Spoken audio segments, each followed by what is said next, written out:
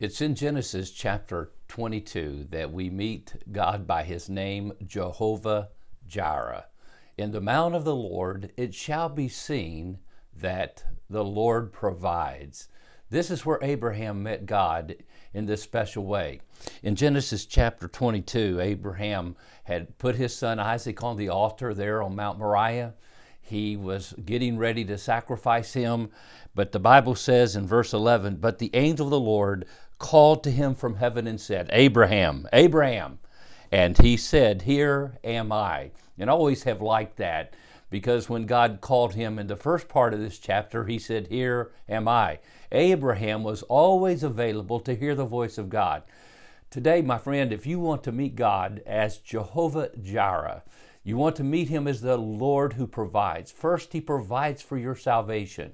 He provides for your eternal forgiveness of sins and make you a righteous, holy, justified person in the sight of God. You must first be available to hear his voice. The first call of God to every individual on planet Earth is the call to salvation. The Bible says that Jesus himself came to seek and to save that which was lost in Luke 19:10. And today he calls you. Do you hear his voice? And then, like Abraham, he said, Here am I. Here am I. Now, isn't that interesting? Because when God appeared as Jehovah, he says, I am that I am. God is the great I am, the self-existent one, the eternal creator, the personal God who wants to meet my need and your needs. When he comes to us, we say, Oh, here I am. Now, God is the great I am. Abraham says, Here am I. Am I? Am I? The I comes second. I am comes first. And when that takes place in our lives, oh, what a difference God can bring into our hearts and transform us into even the image of his own son, Jesus Christ. And God said, Do not lay your hand on the boy or do anything to him, for now I know that you fear God, seeing you have not withheld your son, your only son, from me. Salvation takes place when we listen and hear the voice of God calling us to himself there in the mount, where God gives the ultimate sacrifice, his son Jesus Christ. But it must come at the place where we also are willing to lay our everything on that altar. We're willing to give up anything.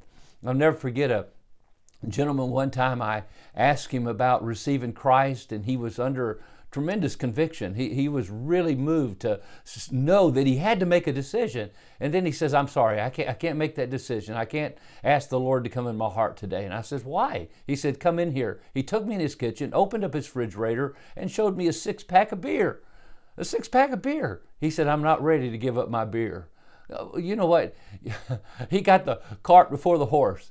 He didn't need to give up his beer to get saved, but he had to be willing to turn from his sin, his selfishness, whatever he wanted to live for, whatever that beer represented to him, before Jesus could come into his heart. That's called repentance. Abraham was willing to give up his only son, his precious, precious, promised son. He was willing to give him up if God asked him to. And then that's when God appeared. Now, isn't it interesting, as we look at this passage of Scripture, that we think back to what we talked about when we met Jehovah, and Jesus was talking in John chapter 8, and the Jews were accusing Jesus of being blasphemous for claiming to be deity, claiming to be God. And Jesus made that statement in John chapter 8, verse 56. Abraham rejoiced to see my day, and he saw it. And then he says, and before Abraham was, I am. Wow. Jesus says, before Abraham was, I am. And the Jews took up stones to stone him because he claimed to be God. Now, what's interesting is Abraham rejoiced to see my day, and he saw it. There, in that passage, we're reminded that in the book of Genesis 22, Abraham saw the day of the sacrifice of the Son of God by faith. He looked forward. We look back. Oh, today, trust Jehovah Jireh to be your God, your Savior, and let him come into your life. You claim, you say, here I am. God bless you.